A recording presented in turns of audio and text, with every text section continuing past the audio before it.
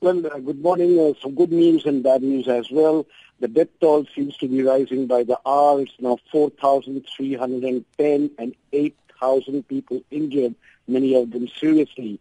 The UN estimates that 8 million people have been affected in 39 districts of Nepal by the earthquake, and 1 million children need help urgently. The good news we just got now is that the Indian ambassador in Nepal, Mr. Ranjit Ray, told me that Indian military expedition teams and rescuers have reached the epicenter of the earthquake, which happened on Saturday. It's in the case of Gorkha, and that rescue operations are on. Economists estimate that 5 billion damage have occurred, which is a fourth of Nepal's gross domestic product, and it will take perhaps decades for Nepal to recover from this catastrophic event.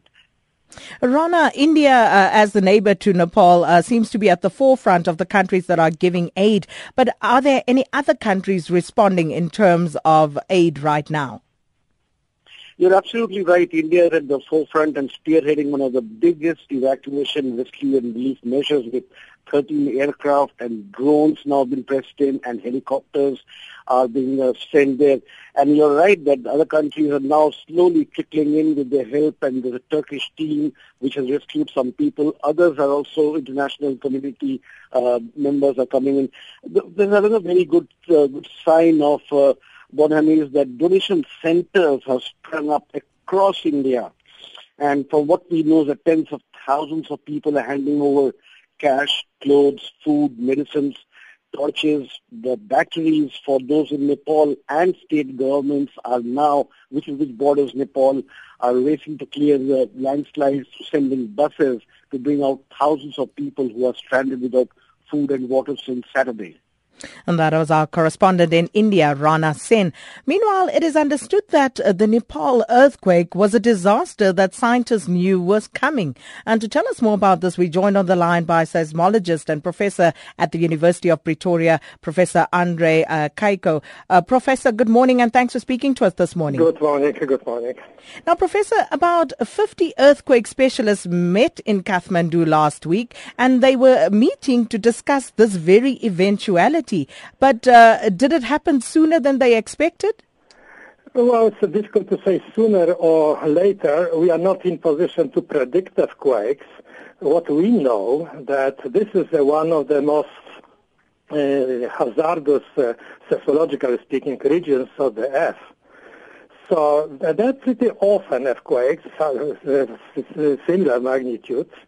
So we know, for instance, that almost exactly same, even slightly stronger earthquake took place 80 years ago in 1934, and it was 11,000 killed people was there. So famous Nepal Bihar earthquake. So cut it in short, it's a very dangerous area. Point is that it was never so dramatic earthquake because they usually took place significantly far away from Kathmandu, roughly 250 kilometers. This happened only 77 kilometers from Kathmandu. This is the reason why it was felt so strongly. But seeing that, there was knowledge that Nepal is vulnerable to earthquakes, was there anything that could have been done to avoid the scale of disaster that we are seeing? Well, we cannot stop earthquakes. We are not in position to predict earthquakes. It is not earthquakes are killing people. There are structure, buildings collapsing, the killing. So what can be done in future? Well, to comply with some building codes. The most of the structures, unfortunately, Nepal is a very poor country, and the quality of the buildings is pretty poor.